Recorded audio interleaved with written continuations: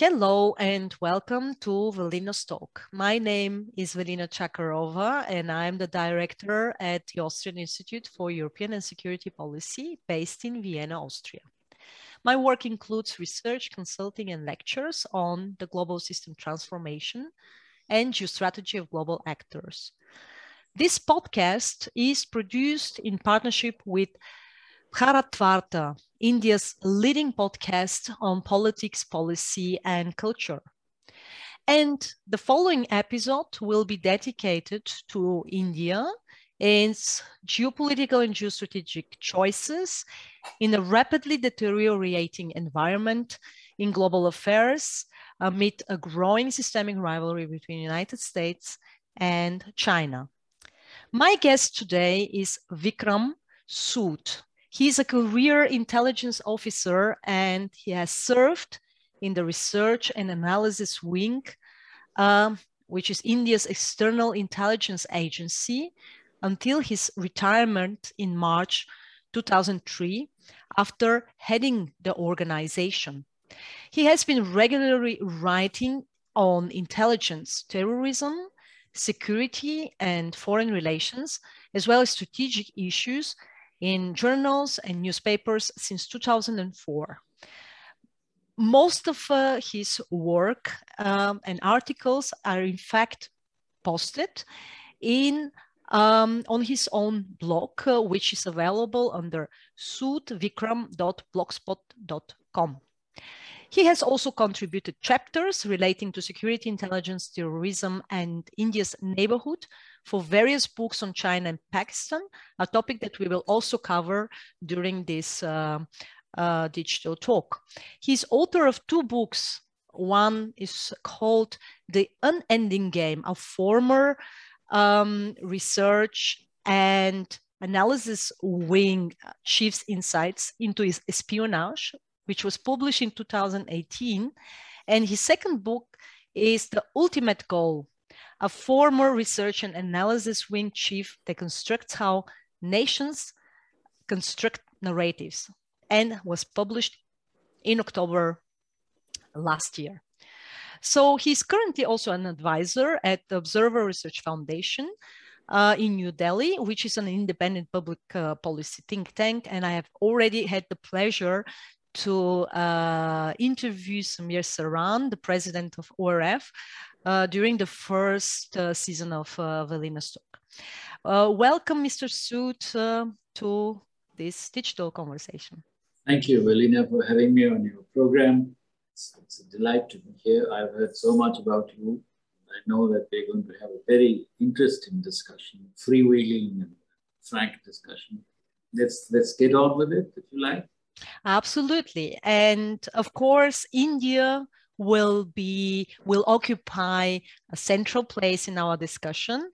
And first and foremost, amid this emerging bifurcation of the global system, I would like to know, what is your assessment, what is your anticipation for the future relations between the United States under Biden's administration and India? Let's start with a general assessment and then we can dive into the problematic fields, but also the potentials for this bilateral relationship.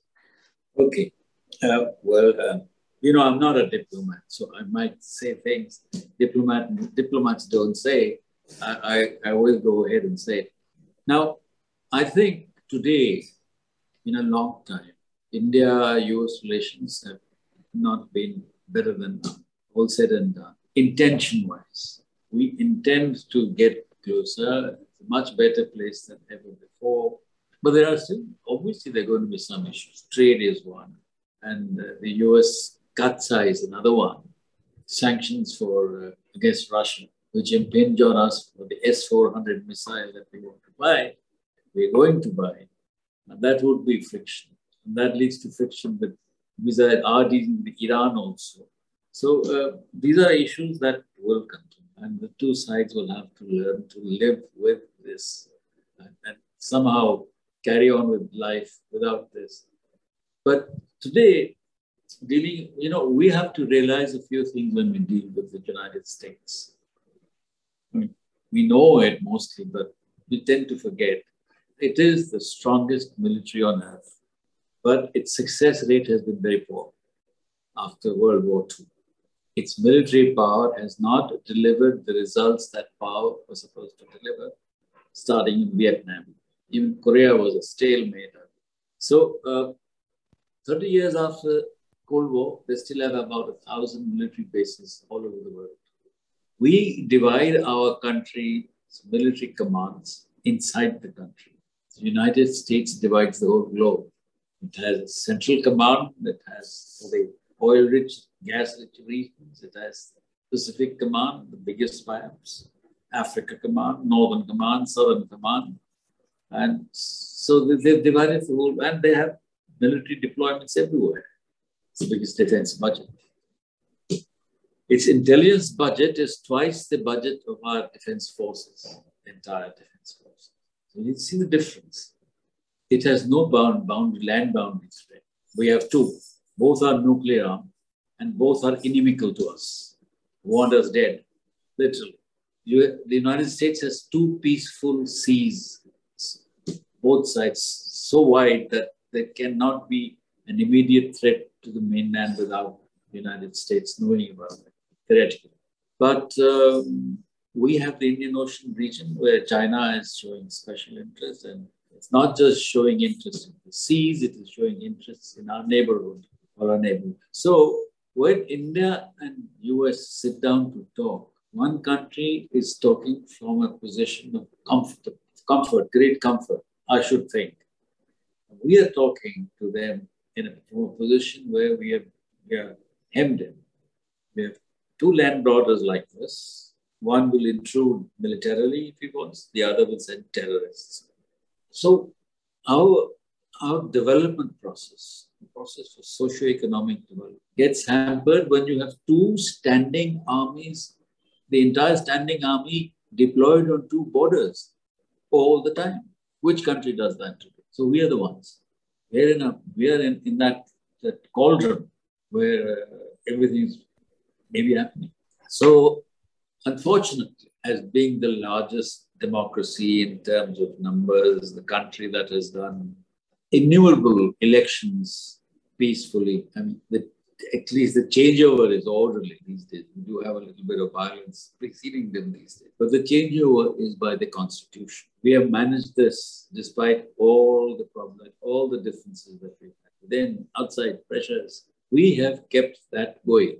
And we have no intention of changing that. But there's no democracy bonus for us. Instead, we always found that this fellow next door got benefits. We got human rights violations attacks. In the 1990s, I remember where I was dealing with this issue. We were pressured by the West, led by the United States, about human rights violations in Kashmir, but no pressure on Pakistan to control terrorism. We remember that. We remember 1971, when Nixon supported Pakistan, even asked Kissinger to hint to the Chinese that if they attacked India, they wouldn't mind. So that was the level of relationship then. We've come a long, long way from that. And I think we're going to move forward. We're more confident now, more self-confident, able to deliver. Our systems are improving. Our economy is going to boom. We're quite sure about it. COVID was a setback, because a setback globally. So we'll recover from it fast. I think we're already on the way up. If you go by our stock market indexes, if you go by our GDP projections by IMF. So we're doing pretty well now. We want to be good, strong economic power. We have no interest in anything else. We have no territorial ambitions. We shouldn't actually be saying it, but that is the truth. We don't want it. We know it is not easy to deal with occupied territories. Now, when it comes to US, India, on the one side, we get the Pakistan factor. On the other side, we get the China factor. The Americans, we feel, are now restricted in their ability to take on China. And I doubt if anything big will happen over Taiwan, unless the Chinese dictate. And if Xi Jinping decides in his mind that this is the time to grab, what are the Americans going to do? They're going to launch missiles. So that is that problem with India, USA, China. that is a rivalry at a much higher level. Ours is a cooperation at a lower level. The third factor is China-India itself. How does that work out? The Chinese will not move back. It's a loss of face every time. I think they will use Pakistan as the surrogate for it. We see those signs now, little indications that we have had terror attacks, personalized individual terror attacks on teachers, doctors, outsiders, single individuals, civilians being killed. Not a bomb explosion, not a terror attack of that kind. The Chinese have been putting pressure on us all across the boundary. Sometimes in Ladakh, sometimes in the central area, sometimes in the northeast. So we got a problem of having to deal with this same time. This can escalate. Although just now I don't see that happening. People are saying, "Oh, the Taliban are doing this in India." No, it's not. Taliban can't do it for the simple reason that Taliban speak Pashto or Dari. Kashmiris don't speak either of those languages. They won't get any help. They won't be able to deliver anything. If they're genuine Taliban recruits, if they're Pakistani masquerading as Taliban, which is quite possible, then it's different. No, this is quite a good starter, but I have some additional questions that now emerge out of these talking points. The first is, of course, you addressed some problematic issues from the past in the bilateral relations between the United States and India. However, during that time, during the Cold War, Pakistan was a strategic ally for the United States. And now this equilibrium has changed significantly because China managed to bring Pakistan to its orbit through various carrots, specifically the China-Pakistan Economic Corridor that basically enabled China to get an access to the Indian Ocean, which is a big problem actually for the project for the power projection of India in the Indian Ocean region, as you called it. And in addition to that, if we look on the map, there is a second such economic corridor that has been now established in Myanmar with the same goal, namely to connect China and China's goods and Chinese trade via Myanmar to Singapore, basically to bypass significant maritime routes that are in the domain of India's power projection. So do you see the possibility that this kind of strings of pearl, as it has been called, basically penetration of India's smaller neighbors by China in increasing the presence in these neighbors, but then of course also creating political instruments for influence would kind of lead to a situation where India would see itself more or less completely blocked by by regional neighbors, and in a sense this kind of situation might end also in a disadvantage, or let's say being detrimental to India's interests, because you mentioned, and then I'm moving to the second part of this question, that is Afghanistan, because if there was one international actor that had clearly contributed largely to the reconstruction of Afghanistan, this was India. And of course, all these kind of investments and engagement with Afghanistan had been put on hold following the takeover of the Taliban. So in a sense, India has been certainly isolated from the current equilibrium. We see already the talks between the Taliban and the Chinese authorities or Chinese politicians, or even Turkey has managed somehow to re-enter the great game there. Do you think that also this kind of a new disadvantageous situation in Afghanistan in political terms, but also you mentioned spillover effects for terrorist activities, that this will also bring India now to the conclusion it needs to diversify its geopolitical portfolio. It needs to move beyond this direct vicinity and to forge new alliances, to forge new partnerships. And of course, United States here clearly would be such a partner that would actually be interested in, forging a new strategic partnership with India in order to create a counterbalance to Pakistan, China. And then, of course, a very provocative additional question to it: would it be possible to imagine a situation where India would allow American presence, military presence, in order to engage these kind of neighbors which have become very assertive and detrimental to India's interests? So four aspects, right? Yes. One is encirclement by China and the String of Pearls. The second is the effect of Afghanistan. The third is the thinking ahead, would we allow American troops? We've been saying that actually the Chinese move into Myanmar is much older than their move into Pakistan. The Chinese started really moving into Myanmar in the 90s. Because that time, foolishly, the world ostracized the military regime in Myanmar. They had nowhere to go. So they became closer to the Chinese. And before that, the Myanmar government never ever dealt with acquisition of arms or military technology from its neighbors. They always went to Germany, Austria, maybe Britain for their army. Now it is all different. Now they got a direct line up from Yunnan province down to Rangoon and Take and the Chinwin side.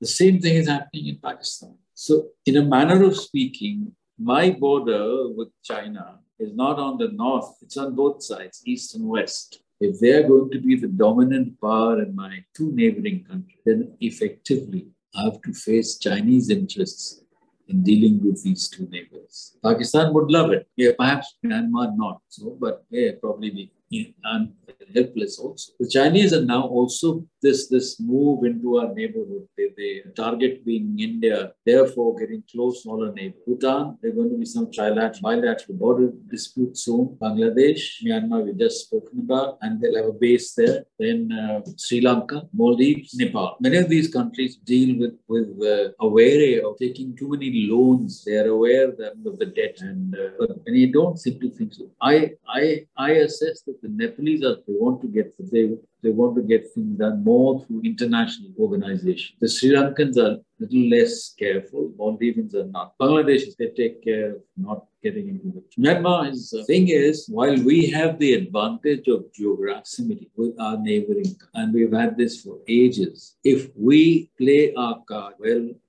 we can fend off the threat from China. But we have to engage with our neighbors, immediate neighbors, much more effectively, much more serious than we do otherwise. This government has made attempts.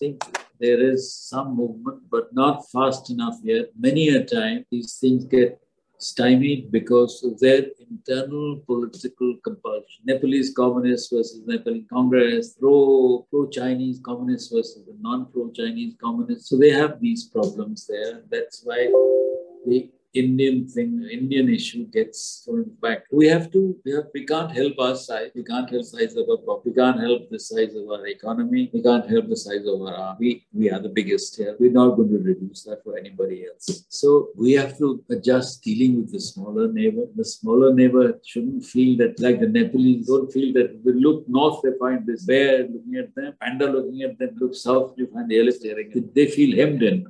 We have no imperial ambition. Perhaps if we did, might have been better, but we don't have. So that's how it is going to be. We will, I think, ultimately, when the Chinese get into deep waters, we will get our chance. I think that will happen also. Afghanistan, I think nothing scared everybody more was the departure manner. It was a mighty superpower. I gave you the statistic earlier of its strength, and it negotiated with a ragtag force seeking exit, not even a peace deal. And they did it after 20 years. So if you can do this, with Afghanistan, you do to me. It is not military defeat that bothers. It is credibility and the reliability. Then you make domestic laws applicable. You abrogate treaties. You have this AUK, US. You let down for self-defined national interest. So a global power must be able to define its national interest more broadly. If it wants to be a global, look after the globe. Therefore, tomorrow they can abrogate any treaty with us. President changes, or if it doesn't like the agreement, you walk out of the climate change. Do you know why they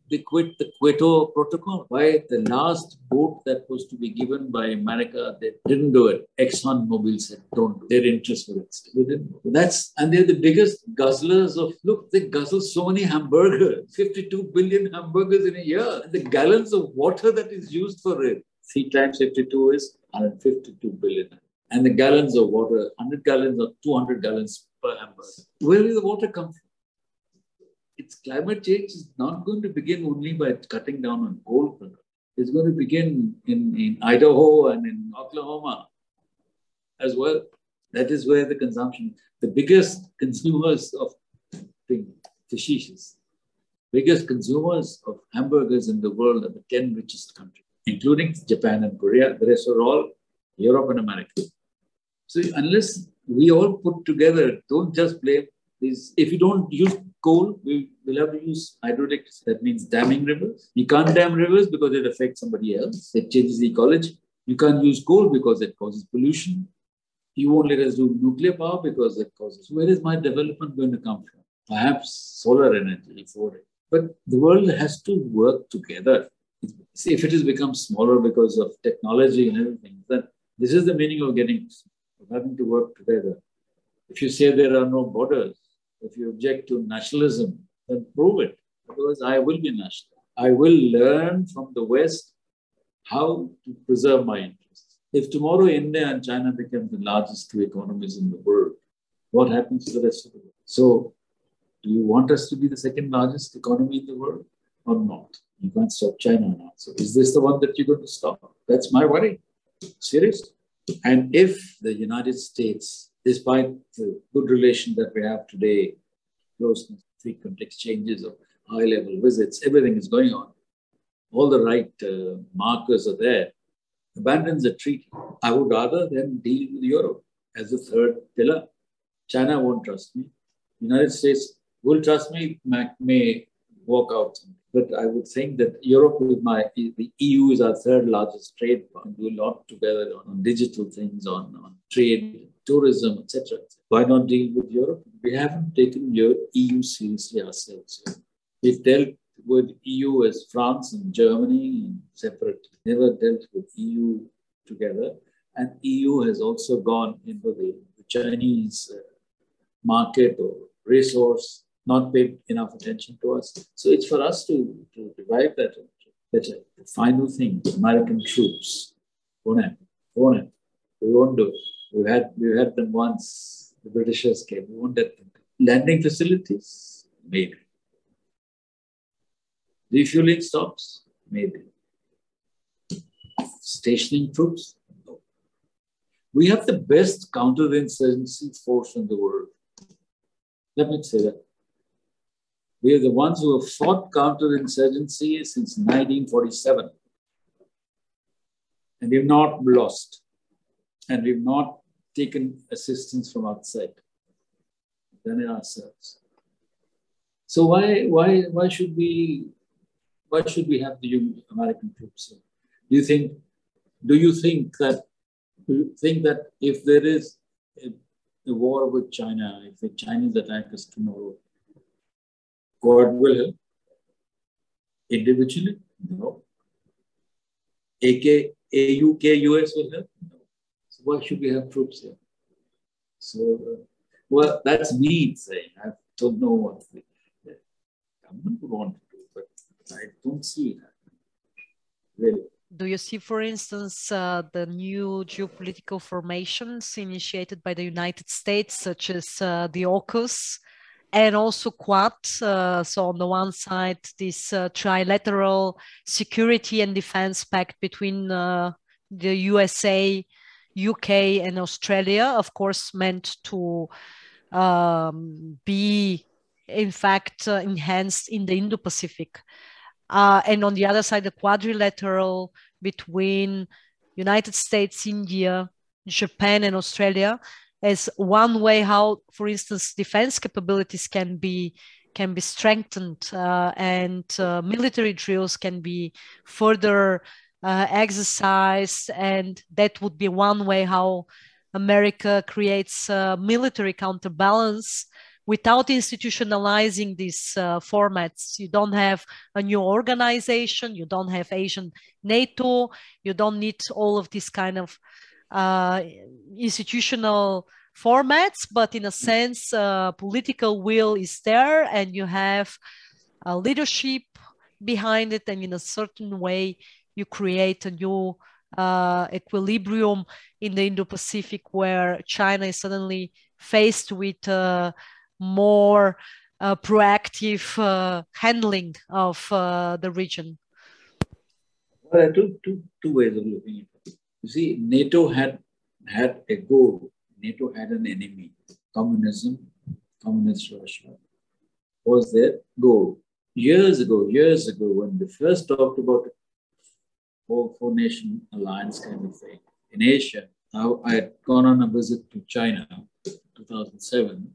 Everywhere I went there, are you going to have an Asian NATO? 13 years ago, 14 years ago. Nothing happened. This was all discussed. Now this Quad has come into being. It's a nice, talks about stability, peaceful intention, etc., etc. You know, the usual diplomatic words. Is there something hidden behind that? I don't know. Is there a secret clause somewhere? I don't know. Because unless we define a common goal, what are we together for? So unless we are able to pinpoint that, say we are in it because of this, Australia, the UK, US, pardon my saying so, but what is the military strength without India? Those submarines that they're going to build will take 20 years, 15 years, 12 years to come. Till then, are the Chinese going to wait for you? The Chinese are vicious.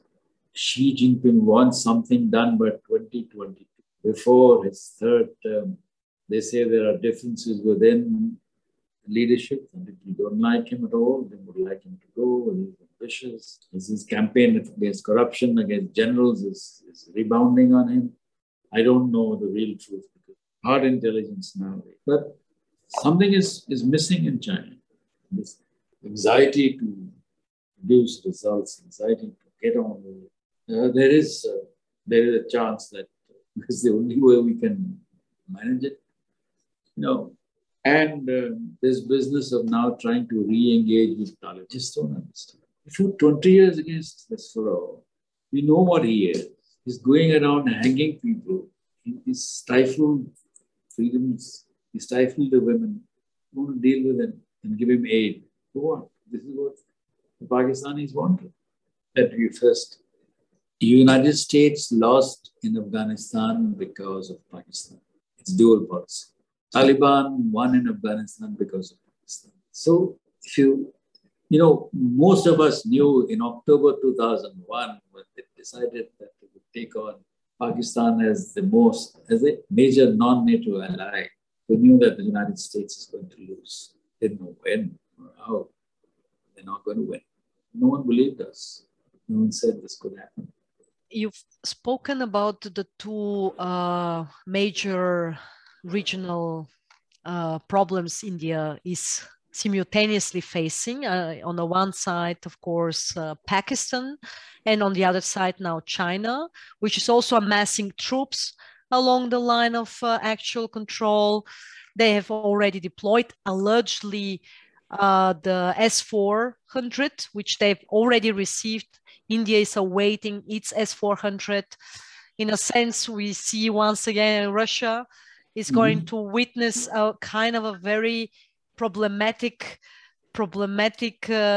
situation on the one side with its traditional friend and partner India.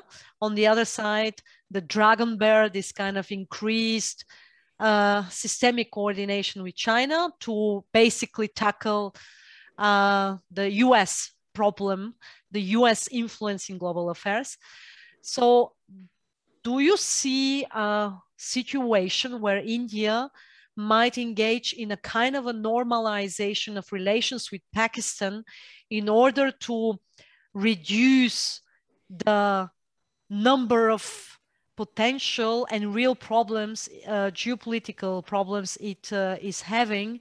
So in a sense, to focus on the increasing number of tensions coming from China, you will need a kind of a normalization of relations with Pakistan, because you cannot tackle simultaneously both issues, both neighbors.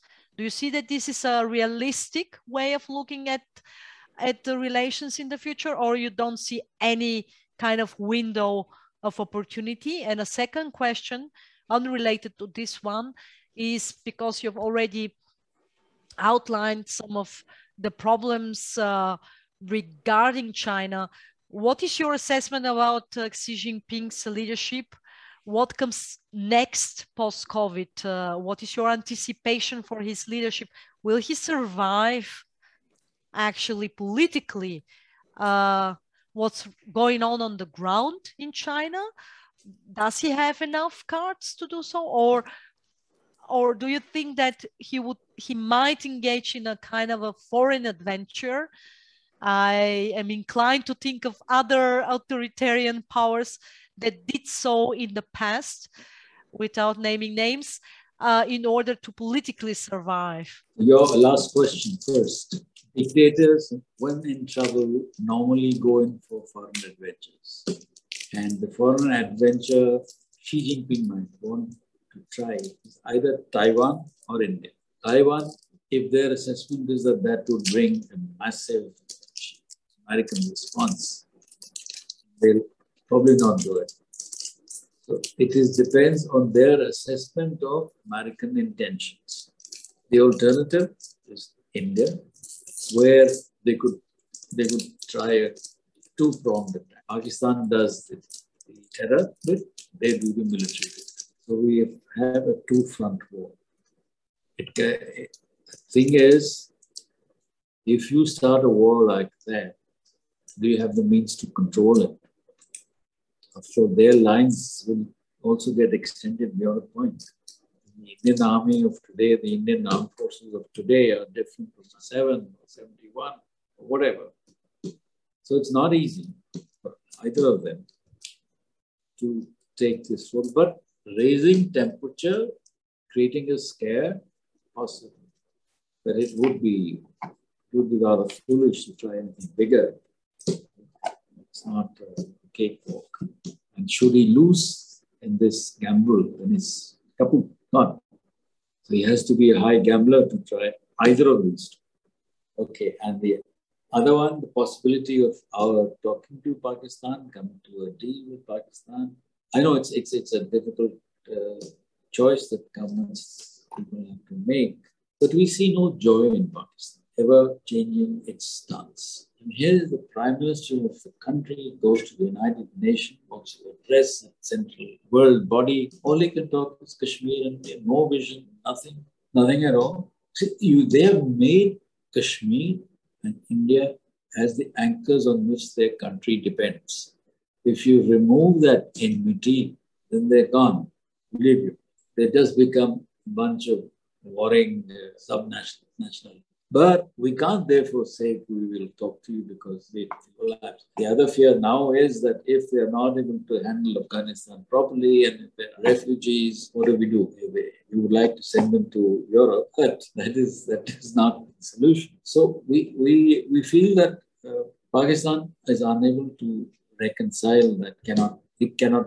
It is unable to reconcile that. You know, the more Islamic you become, the more Islamist you become. So now they want to say that no Muslim should be ruled by a non-Muslim. But good God in heaven, they've got a Hindu right-wing leader now in India. And that's bad news for that kind of thing. Pakistan is not able to reconcile to itself and say they cannot get Kashmir.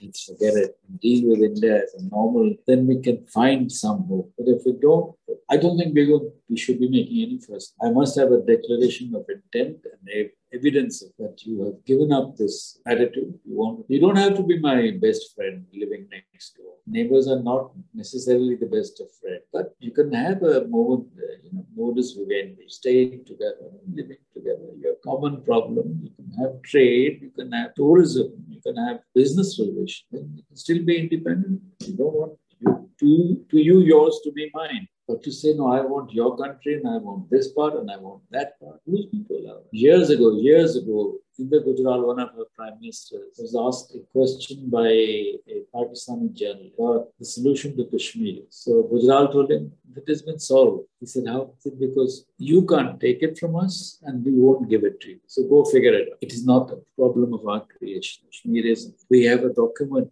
which says that the accession was to India. They are the invaders. They are the ones who are occupying my land. And no one has asked them to leave because it suited global interests at that time. Like that. During the Cold War, many adjustments were made. This was one of them. So this is a problem that's going to live with us unless Pakistan changes its mind.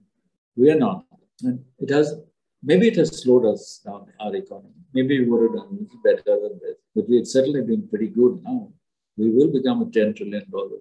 And that's what I tell my friend. I said, don't talk too much about geostrategy and this and that. Just get on with making your country economically strong. Everyone will come to you. Everyone. So have patience. We'll be fine. We'll be a democratic country. It won't be a closed society that's hounds in its millions concentration camp because they are of a different religion. We are taught about human rights, but nobody has stopped dealing with China because of this human rights violation. Because it's economically not viable. We will have to. That's the reality of geopolitics, geoeconomics. You have money, you have the present way of looking at it. If you're rich, you get power. If you get power, you get rich. I have an additional question regarding two middle powers, so to say, in the emerging new global order. The one is related to Russia. How will Russia navigate through this complex relationship between China, India, and Pakistan? On the one side, we are observing, like I said, a systemic coordination in various socioeconomic domains between Beijing and Moscow. The trade volume has increased significantly.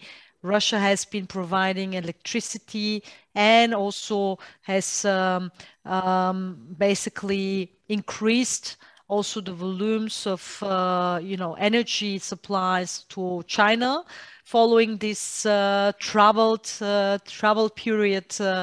Current period now for Chinese economy. On the other side, Pakistan also new deals, trade deals, energy deals, new pipeline is in the making. So obviously there is an interest on the side of Moscow to actually get kind of a new mode of relationship. But then on the other side, India has been a traditional partner throughout the whole period of the Cold War and afterwards, still very strong, predictable relations in various fields, which Moscow is certainly going to further sustain. So how do you see the future role of Russia in South Asia and specifically in the bilateral relationship?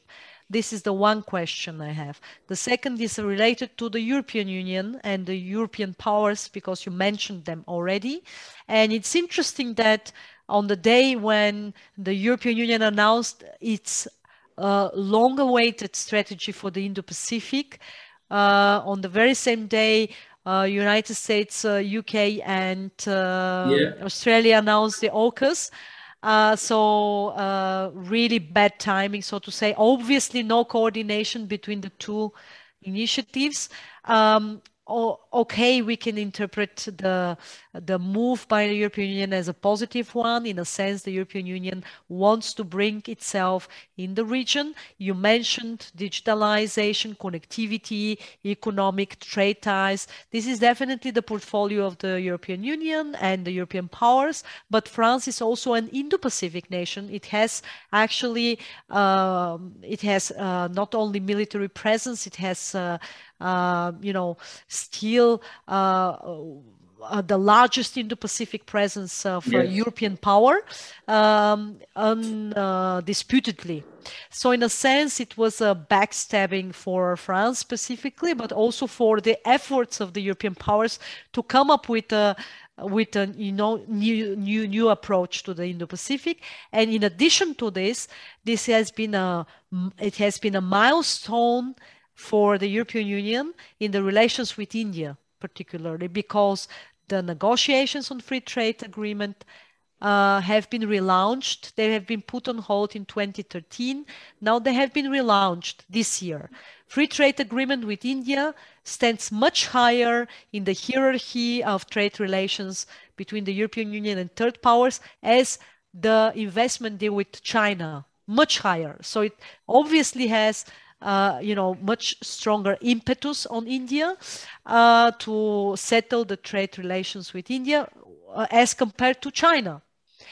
And at the very same time, this also sends a very strong signal to the region and specifically to India that there is a readiness, institutional, political, and so on, to engage with India. And yes, of course, you are right. If you become strong economically, then other powers are coming to you. So I think that this is exactly the shift right now in the thinking. On the one side, because of the problematic relations with China, but on the other side, because India is en route to becoming such major geoeconomic power that it's about time to do something. So do you think that the European Union needs to become a security actor in order to be perceived as a significant partner for India and for the Indo-Pacific nations? I see also a major problem in the fact that the strategy for the Indo-Pacific, the European strategy, actually does not recognize United States as an Indo-Pacific nation. So in a sense, it actually excludes the United States from the Indo-Pacific region. But then again, just yesterday, we observed that the United States and the European Union came together to discuss cooperation on the Indo-Pacific. So a kind of a dichotomy. I sense a kind of a dichotomy in the whole thing. I sense a kind of a fragmentation in the Western approach to India and to the Indo-Pacific. So I would like to know, what is your assessment? What is your assessment and anticipation for this whole, myriad of initiatives and Russia. Let's start with Russia, China, India, US, the neighborhood. The whole thing started shifting when we started shifting our relationship with the United States, with the nuclear deal. Things started actually happening after the Soviet Union collapsed. And we had 10 years till Putin came of wilderness, shall I say, with Russia. India relations had gone into on the back burners. When Putin came, the thing revived and we were getting back into top gear. Although the basic supplies and all utilities had become slow, sluggish, but they were there. With Putin, there was an impetus and we started warming up. Then we did that nuclear deal with America and we could see a sense of the Russians sort of, hey, what's this? If they wanted to reassess, they're entitled perfectly. And I think from then on, with our relation with America, we had things happening in the Middle East where the Russians got into Syria. They got a toehold in the whole thing in the Middle East mess. They also felt that they needed to be present on the eastern flank of the Muslim world as much as the western flank. So they began to mend with Pakistan bilaterally. There's hardly anybody who can object to that. They tell you we are still your best friends, we continue with our deal, but Pakistan is also a country, and we got Taliban problems, we got drug problems that comes from that place. So we have to deal with Pakistan. And it has been progressively going in that direction. I don't know what the trajectory is of this relationship, particularly because Pakistan is in a mess itself. So I don't think the Russians will rush into anything concrete in the near future. They will wait for this Taliban mess to sort out, for Pakistan to sort out its economic mess. I don't think they have the means to support Pakistan. In fact, the Chinese are not able to support Pakistan. So who is going to support Pakistan in its economic mess? It's probably going to be Americans again. And what will the Americans want for that to be happening? We don't know. I don't know what the Americans want. They just want now to give the appearance of being the good guys in the end, coming to sort out problems in Taliban. No, play that Samaritan role. But Russia, China is a different thing. I think Russians and the Chinese are far closer today than they ever were. Since the Ussuri assault in 1960, they actually fought battles on the Ussuri River. So now they are close together. The Russians are giving them gas as much as they want, Siberian gas, and technology. They've got pretty good technology. Let's not underestimate the Russians. And as an American software chief in the Pentagon said the other day, he resigned. He said, we lost out our battle to China in the artificial intelligence game, and we've done nothing to revive it. So there is a strong combination taking place there.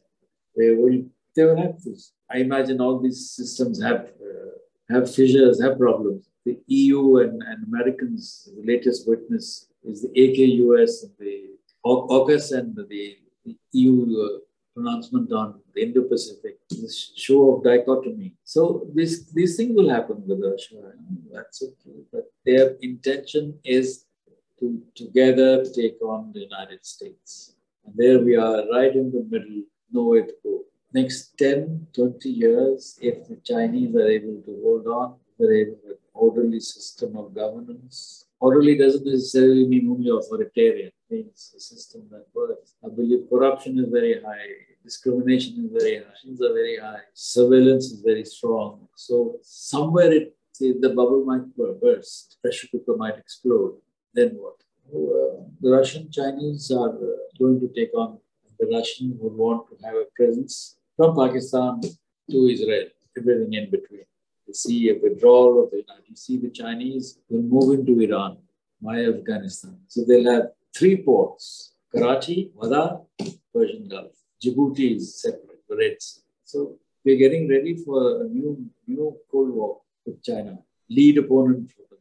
At the end of this conversation, I would like to thank you, Mr. Vikram Sood, for your excellent insights on India, its geopolitical and geostrategic choices in this rapidly deteriorating environment, and specifically when it comes to the future relationship with the United States, with China, Pakistan, Russia, and the European Union. Thank you very much.